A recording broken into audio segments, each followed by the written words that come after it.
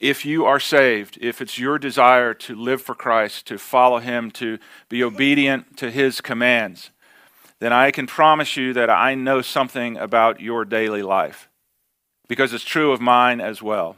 And that is that so many times our old flesh rises up and tries to usurp God from the throne of our heart so that we can call the shots, we can be in control of our life. And boy, that battle rages on and on and on. This morning we're going to see a picture of that in the scripture as we begin looking at the man named Solomon. And Solomon is another, just as David was, just as many before him were. Solomon is a picture, a foreshadowing of Christ in so many ways. And we'll see one of Solomon's brothers is a picture of the flesh and how those two come to odds. And so I just want to encourage you today, as Jaron did so beautifully already, in your daily walk with Christ, it's easy sometimes to get discouraged with yourself and just get annoyed with yourself and think, man, again, Phil, really? Have you not grown more than this? Do you not love the Lord more than that? And we've just got to be careful, because that can be healthy to a point, but it can also just be Satan whispering defeat into our ears. So I want to encourage you this morning. The battle is hard for everyone, and it's going to be until we die. It is. But we're called to stand. If you don't do anything else, Ephesians 6 says just stand. Stand. So I encourage you to take that to heart. Well, if God said that you could ask Him for any one thing and He would give it to you, what would you ask for? While you think about that, turn to 1 Kings chapter 1. In our study through the Bible now, we come today to the book of 1 Kings. 1st and 2nd Kings were really one book in the original. They were split in half because of just the size. Same thing with Samuel, same thing with Chronicles coming up. Well, in addition to answering the question that I just asked you about God offering to give you one thing, what would that be? This book is going to show us the answer to that question. But this is also a phenomenal book. It's going to teach us some incredible things. It's got some exciting stories. I think the boys and girls are going to love some of the stories coming up in this book. There's so much that we can learn from this old book.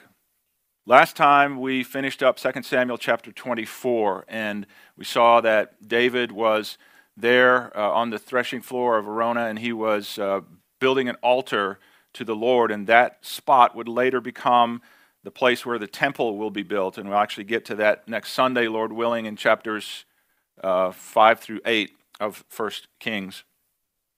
Well, since we saw David building that altar to the Lord, many years have gone by now, and we come to 1 Kings chapter 1, verse 1, and it says this: Now King David was old and advanced in years. Don't you just love how with one turn of a page in the Bible, a lifetime can go by? And here's David now. He's headed where we're all headed. He was old and advanced in years, and they covered him with clothes, but he could not get warm. Now, a pastor might tend to skip over these first few verses because they're just kind of bizarre to us, a little awkward maybe. They are, frankly, but let me give you a summary of what happened. We don't know if this condition with David was caused by some kind of illness that he had. We don't know if it was just his age. We're not sure what was going on, but no matter what his servants did, they couldn't get him warm. And so the verses tell us that his servants said, let's go find a beautiful young woman and bring her into the king, and she can sort of attend to him and serve him, and she can also lie next to him and keep him warm. And we're like, whoa, that's in the Bible? Yeah, it's in the Bible. Now it's a bizarre thing to us, but one thing that we need to understand is that, we're so far removed from that culture 3,000 years ago. We're looking through our lenses today. I still think it's a bizarre custom, no matter what age you live in. But here's the thing, the kings in those days would continue to have children all the way through their reign. And it was a symbol of power. Okay? Stability and strength, because their sons were coming up, and for sure they were going to be seated on the throne. And if he had one son who was maybe 40 years old, and he had another son who was maybe 2 years old, well, boy, his family name could continue on for a long time. But if a king couldn't continue to have children all the way through his reign, his enemies would consider that to be a sign of weakness. They would see that king as being more vulnerable and more easily forced off the throne. So a beautiful young woman was often brought into the king to see if, that might get his heart racing again, and maybe he could have children with her. Well, that might be what's happening here with David. I don't know. I certainly can't say one way or the other. I just wanted to give you that context. That may be what's happening here when David's servant said to him, let's go find a young woman and bring her in to keep the king warm and maybe bring some life back to him. But the Bible tells us that David did not know her, and that's the term the Bible uses for physical relations. It says David did not do that with her. He chose to take another course. And again, we look at that and we go, wow, what an extraordinarily inappropriate custom that was. And as I said, I'm right there with you. But it's interesting as you think about that, don't we see people doing kind of the same thing today? Especially men. Us men, I don't know what is wrong with us, but men get to a certain age and they think to themselves, you know what I need? I need to go out and find myself a younger woman to really show that I'm a man, and to put the heat back in my life. And you see men do this all the time. It's just ridiculous. And so this is kind of, for me, every time I read this section, it's just a reminder, hey, Phil, this was a dumb custom back then. Don't repeat the custom today. David didn't go in that direction, though, the Bible tells us.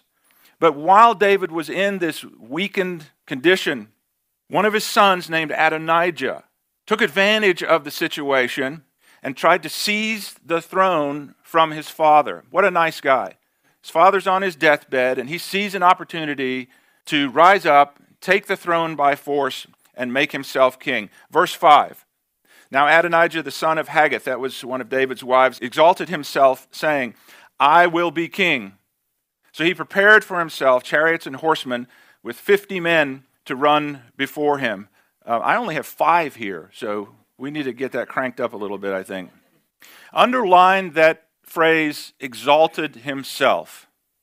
And underline the phrase, I will be king. And make a note of this. Draw a little warning sign or something next to that.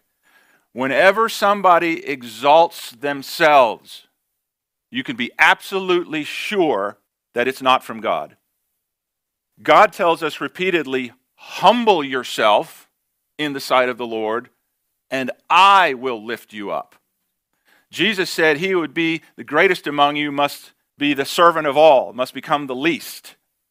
And so that's our goal in life. By the way, do you remember someone else in the Bible who said he was going to exalt himself? Yeah, Lucifer, right. The Bible tells us in Isaiah chapter 14, here's what he said, I will ascend into heaven.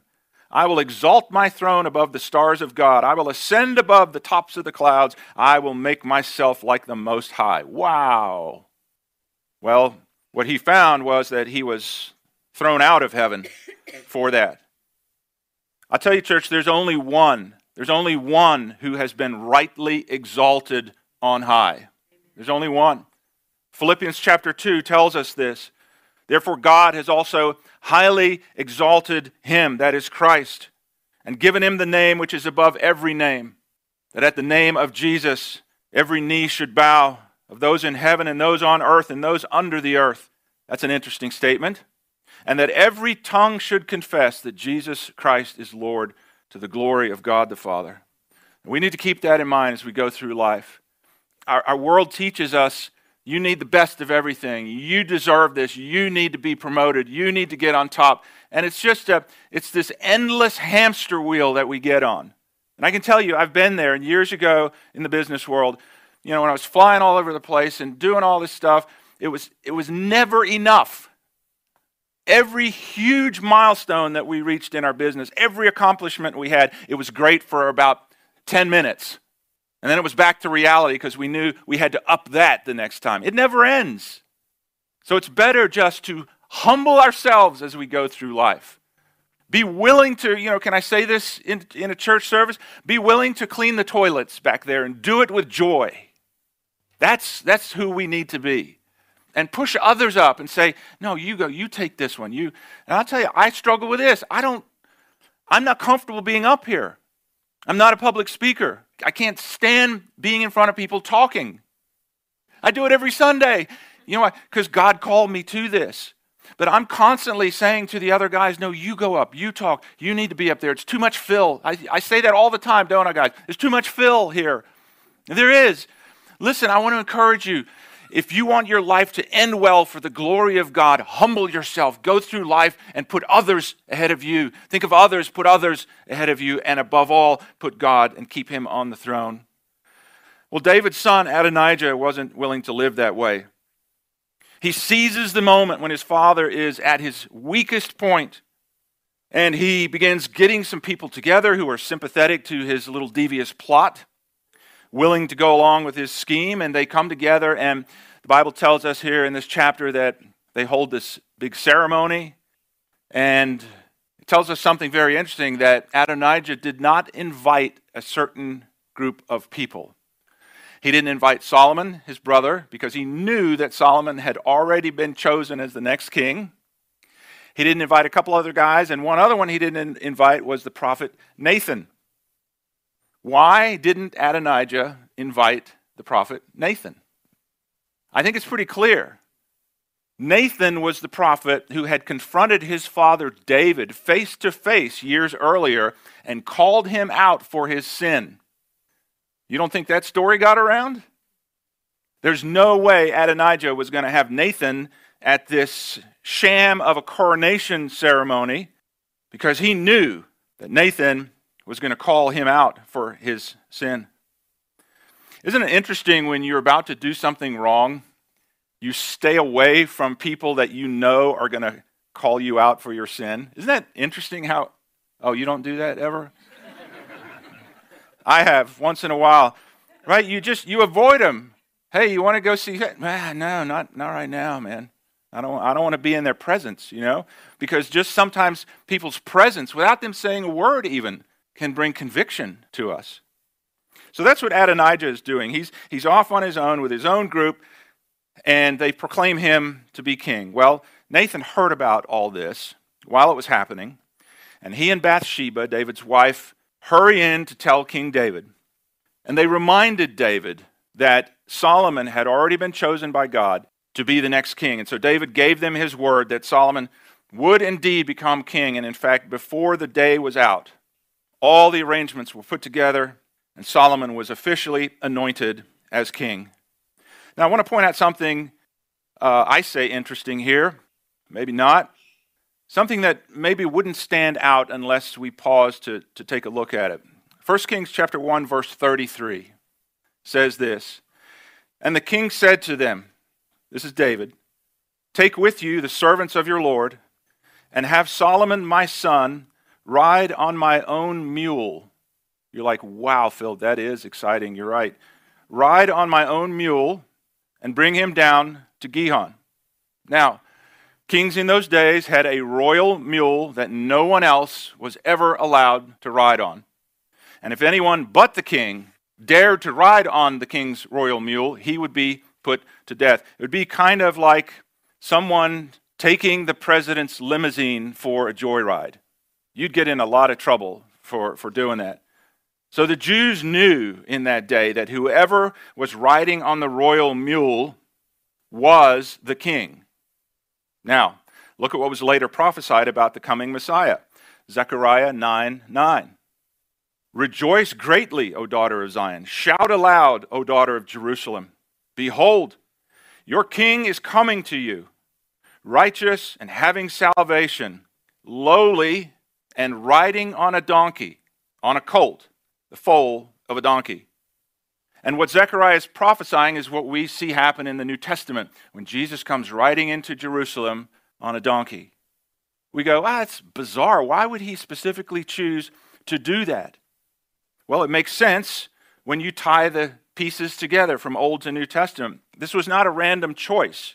Avis Rent-A-Car wasn't out of Ferraris or whatever, and he got stuck with a donkey. This was a deliberate choice. He sent his disciples to get this donkey and bring it to him, one that had never been ridden on. And Jesus comes riding into Jerusalem on the donkey because he's fulfilling prophecy, and he's making it clear to everyone watching who understands this custom that he is the king.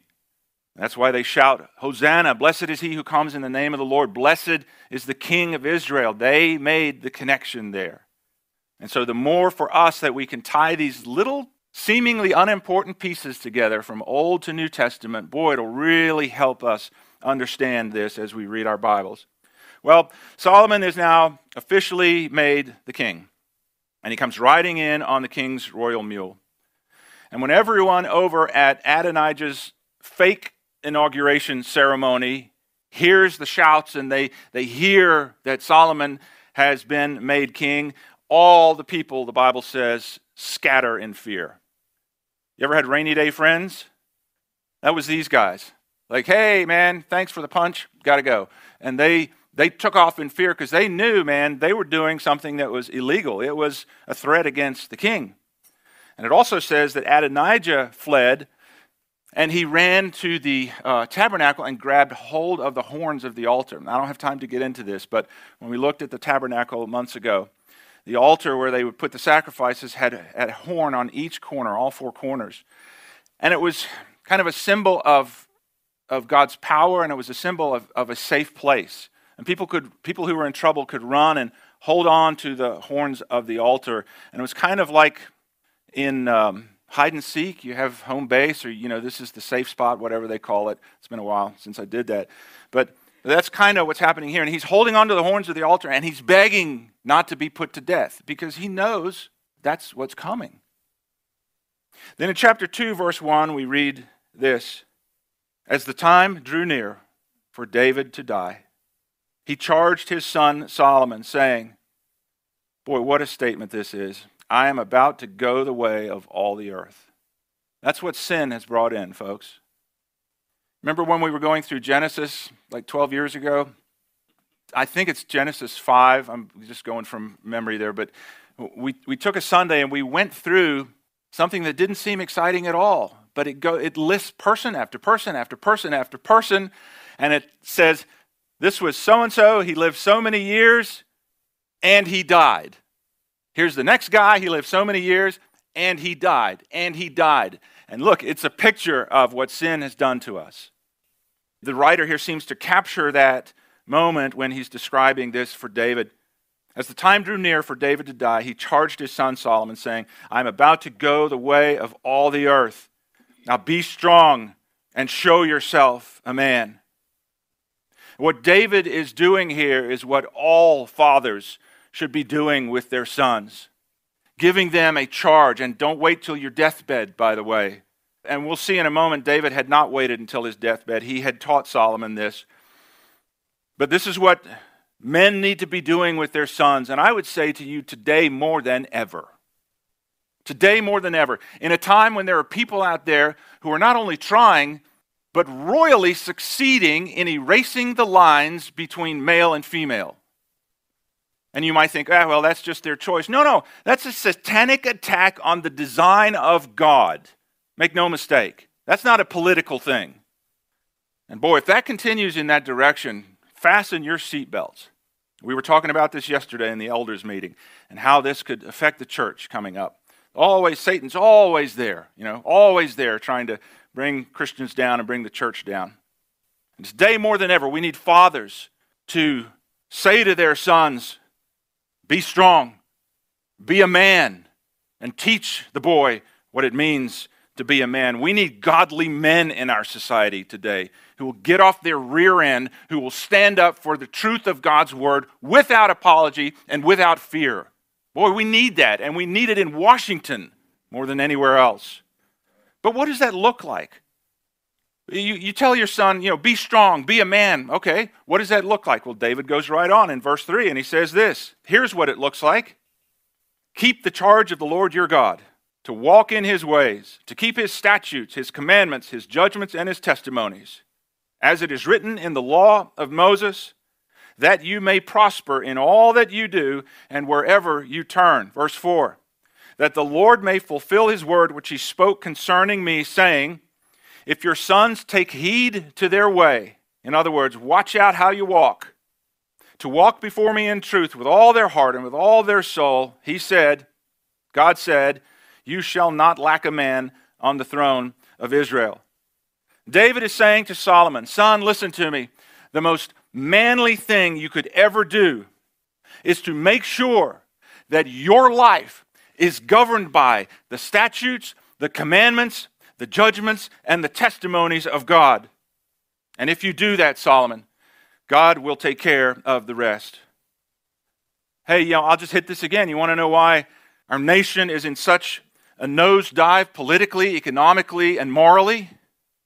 Has nothing to do with politics, folks.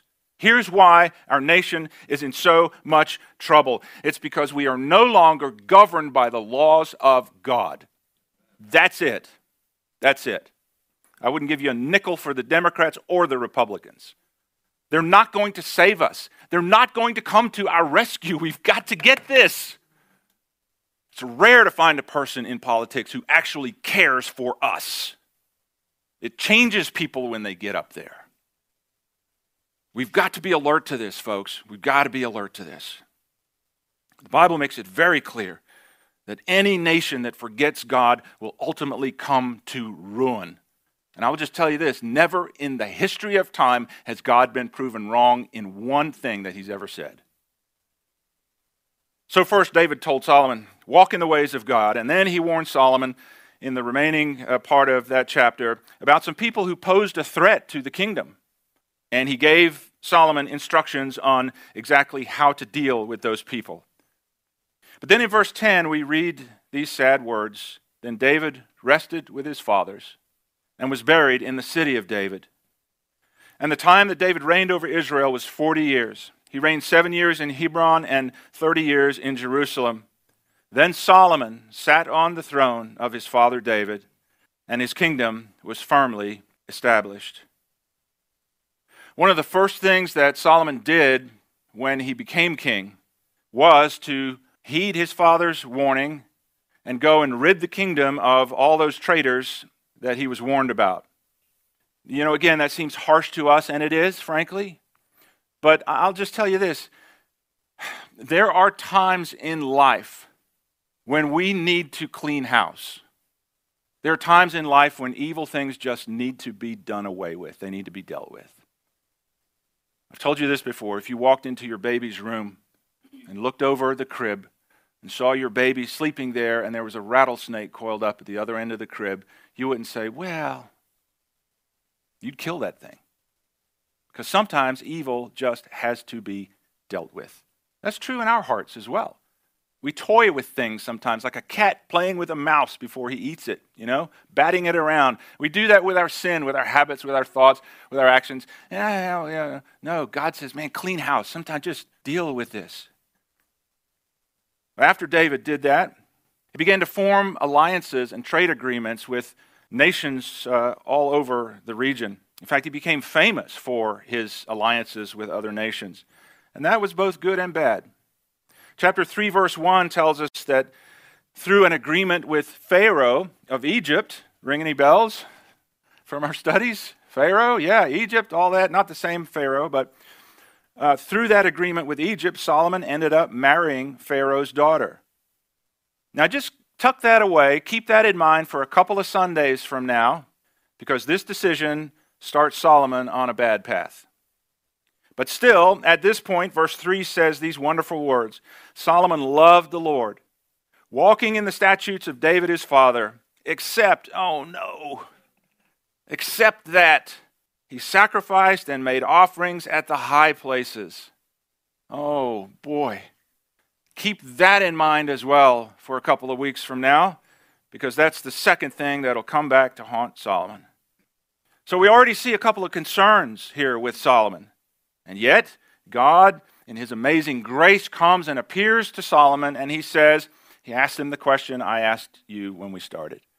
Solomon, I'll give you any one thing you ask for. What is it that you want? Verse 6. Solomon said, "You have shown great mercy to your servant David, my father, because he walked before you in truth, in righteousness, and in uprightness of heart with you. You have continued this great kindness for him, and you have given him a son to sit on his throne as it is this day. And now, O Lord my God, you have made your servant king instead of my father David." And listen to this, "and I am but a little child. I do not know how to go out or come in. And your servant is in the midst of your people whom you have chosen, a great people, too numerous to be numbered or counted." Hello, Genesis 12 and following. This is exactly what God told Abraham would happen. Verse 9, "Therefore give to your servant an understanding heart," that can be interpreted wisdom, "to judge your people, that I may discern between good and evil. For who is able to judge this great people of yours?" And what we see here, the beauty in this, is that of all the things Solomon could have asked for, he asked for an understanding heart. He asked for wisdom. But he didn't ask for wisdom so that he could be seen as wise. He asked for wisdom so that he could govern the people rightly, according to God's laws. He knows that on his own he is totally incapable of leading God's people on the right path.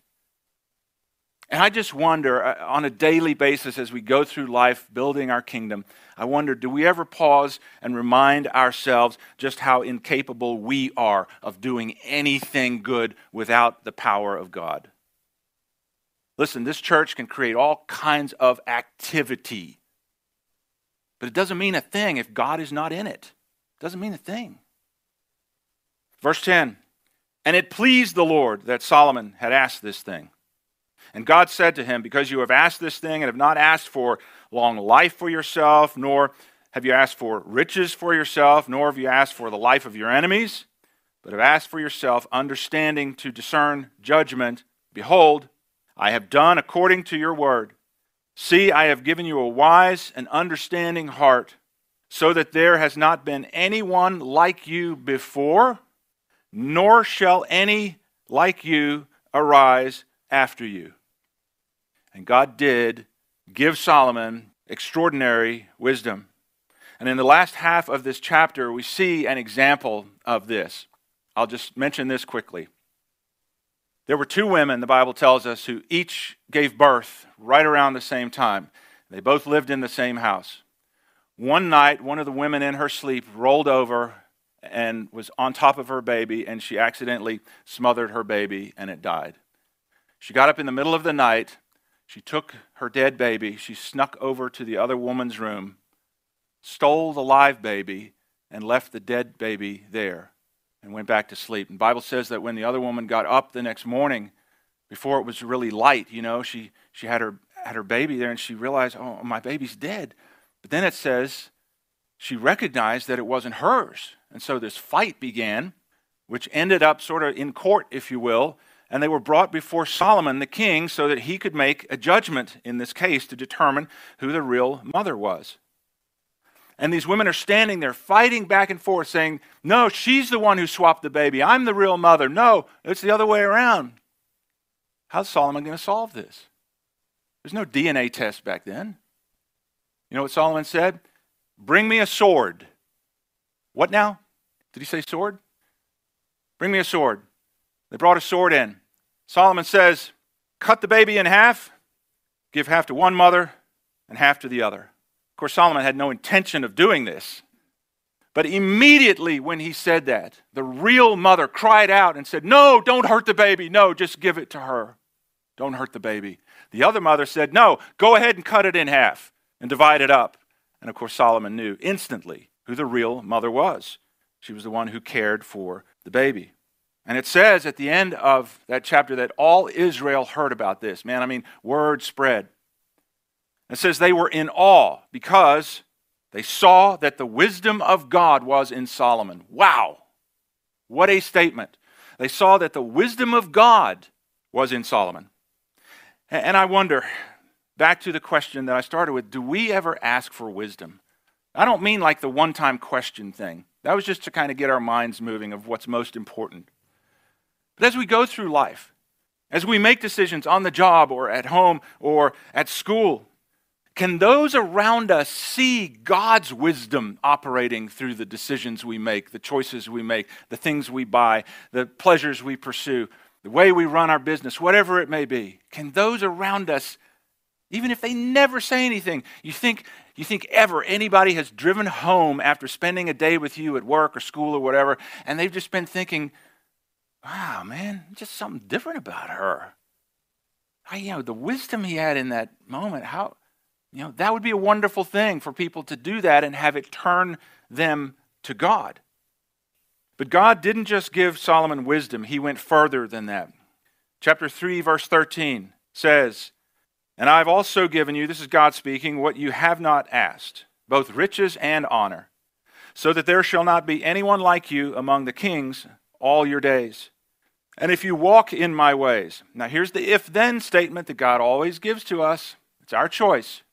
"If you walk in my ways to keep my statutes and my commandments as your father David walked, then I will lengthen your days." Whenever you find those in the Bible, you should underline or circle if and then, because it's key. It's key to how this works. And so God is here, he's graciously giving Solomon both opportunities and reasons to obey his commands. Do we ever give our kids reasons to obey God? Other than say, "I'm going to beat the tar out of you if you don't obey," God is giving him not only opportunity to obey, but reasons to follow him and obey. And sometimes I think we forget just how desperately God longs to do good to us. Like I said last week, we got to preach on sin and judgment and hell and eternity, all those things. But man, I have to stop and remind myself from time to time, there's not a mean bone in God at all. So, to put it in human terms, God longs to do good for his children. But it all hinges on whether or not we choose to put him first. Remember what Jesus said in Matthew 6:33. He had just finished saying the pagans, man, they're chasing after all these things that they need. They think they're going to find them elsewhere. And then he said in Matthew 6:33, "But you guys seek first the kingdom of God and his righteousness, and then all these other things will be added to you as well." Students, you want to know the secret to life? You ready? Here it is. Put God first. That's the secret to life. Put God first in all you desire and all you do, and he will take care of you all the way through. And why? Why put him first? What's the reason for that? Listen, it's because he possesses everything you need. Not only physically, but spiritually as well. And it's only by seeking him first that you will find and obtain everything that you need. Proverbs 9:10 says, "The fear of the Lord is the beginning of wisdom." You want to know how to make it through life? Learn how to fear the Lord first. "And knowledge of the Holy One is understanding." And guess who wrote that? Solomon did. The wisdom that God gave to Solomon was so extraordinary that he, in fact, we know he wrote a whole book on wisdom for life, and we'll be looking at that a little further down the road. Well, I close with chapter 4. The first half of chapter 4 makes for some interesting late-night reading, so tuck that away if you ever need it. It's just a long list of the names of all the leaders that Solomon put in place as he was beginning to build and expand his kingdom. And in the last half of chapter 4, we get a little glimpse of the vastness of Solomon's kingdom and the extent of his wisdom. I mean, it's just like a little peek into what he really had. And I don't have time to read it all, but just to give you some idea. 1 Kings chapter 4, verse 21. Solomon ruled over all the kingdoms from the river, that's the Euphrates, to the land of the Philistines and to the border of Egypt. Wow. They brought tribute and served Solomon all the days of his life. And then it goes on in the next verses to list the enormous, unbelievable quantities of food and supplies that Solomon needed every day just for one day. And it's kind of breathtaking. And then, boys, you'll love this, I'm sure. Verse 26 says, Solomon had 40,000 stalls of horses. And somebody had to have a shovel and take care of that. 40,000 stalls of horses for his chariots and 12,000 horsemen. Verse 29, and God gave Solomon wisdom and exceedingly great understanding and largeness of heart. It can also be interpreted breadth of mind or breadth of understanding, like the sand on the seashore. Verse 30, Solomon's wisdom surpassed the wisdom of all the people of the east and all the wisdom of Egypt. And that's saying something. Verse 32, he spoke 3,000 proverbs, and his songs numbered 1,005. He spoke of trees, from the cedar tree that is in Lebanon to the hyssop that grows out of the wall. He also spoke of beasts and birds and reptiles and fish. And people of all nations came to hear the wisdom of Solomon. Put in parentheses, the wisdom of God. And from all the kings of the earth who had heard of his wisdom. And folks, that right there is just, as I said, a little snapshot into what God brought about in Solomon's life, of all that he had and all that he did. So that's just a brief introduction now to this book of 1 Kings. But here's what I want to close with. And I don't want us to miss this. Someone could look at Solomon and all that he had and all that he did, and they could say, wow, what a guy. But that would be wrong. Because all the things that we've just read are not meant to highlight Solomon. They're meant to highlight God. What we're supposed to say when we read all this is not, wow, what an amazing guy, but wow, what an amazing God. And that should be the conclusion people come to when they look at our life. Do we live in such a way that people know that everything we have, everything we do, everything we pursue is all from God and for God? Now, I know that's easier said than done. I'm just encouraging you in that direction this morning, and all of us, myself too. Solomon was able to accomplish all of this because he asked for the wisest thing he could have ever asked for, wisdom. It's interesting, Solomon's kind of saying, I don't have wisdom, but he was wise enough to ask for the wisest thing you could ask for, which is wisdom. Well, how did he know that? I was wondering, how did he know that? Well, if you look at Proverbs chapter 4, Solomon writes these words. Proverbs 4, verses 1 and 2. Hear, my children, the instruction of a father, and give attention to gain understanding. For I give you good doctrine. Do not forsake my law or my instruction. For I was my father's son, tender and beloved in the sight of my mother. He, that's David, Solomon's father, he also taught me and said to me, let your heart retain my words, keep my commandments, and live. And then he said in verse 5, get wisdom. This is David speaking to Solomon years earlier. Hey, buddy, get wisdom. Get understanding. Do not forget nor turn away from the words of my mouth. Do not forsake her, that's wisdom. And she will preserve you. Love her, and she will keep you or guard you. Isn't that awesome? And so we get to go back in time now. How did Solomon know that this is the thing that he should pursue above all else? Oh, his daddy, David, even with his mess-ups. Maybe because of his mess-ups, David said, hey, Solomon, you go through life, you're going to get a bunch of stuff. Above all else, son, get wisdom. Get wisdom. And then he said in verse 7, wisdom is the principal thing. Therefore, get wisdom, and in all you're getting, get understanding. I love that. In all you're getting, get understanding. His recognition of his need for godly wisdom and the desire for that wisdom was put into him by his father, David. So where can you and I go to find wisdom? David's not alive anymore. He can't give us that speech. Where do we turn? Where do we find wisdom? Where does wisdom originate? Colossians 2:3 says, in Christ are hidden all the treasures of wisdom and knowledge. Boy, that's quite some statement. Listen, you can search the world over for wisdom. You can study everything by Plato and Socrates and Aristotle. You can read every book and watch every video of Tony Robbins and Oprah and Dr. Phil. But until you make Jesus your desire and your goal, you may gain knowledge, but you'll never have wisdom. Because wisdom comes from God alone. It cannot be found anywhere else. Because Christ is the sum total of all wisdom and all knowledge. But as I said at the beginning, there's that battle that we all face. We all have a little Adonijah in us. Remember Adonijah? He was the son who said, I'm going to exalt myself. And I'm going to take the throne. I'm going to be king. And that's what we tend to do sometimes ourselves. We desire to remove God from the throne, remove his rule and kingship over our lives so that we can become king of our own lives.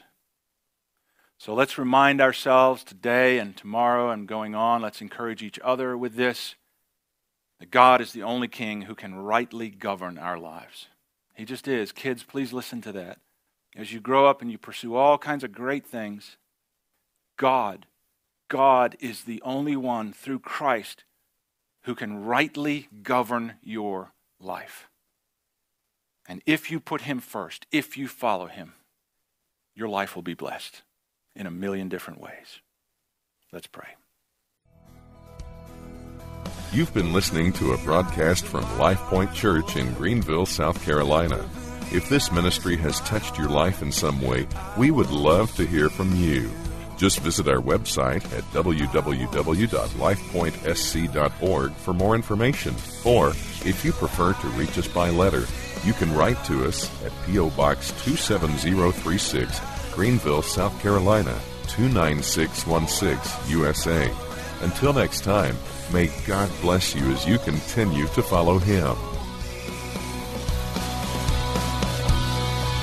Open the eyes of my heart, Lord. Open the eyes of my heart. I want to see you. I want to see you.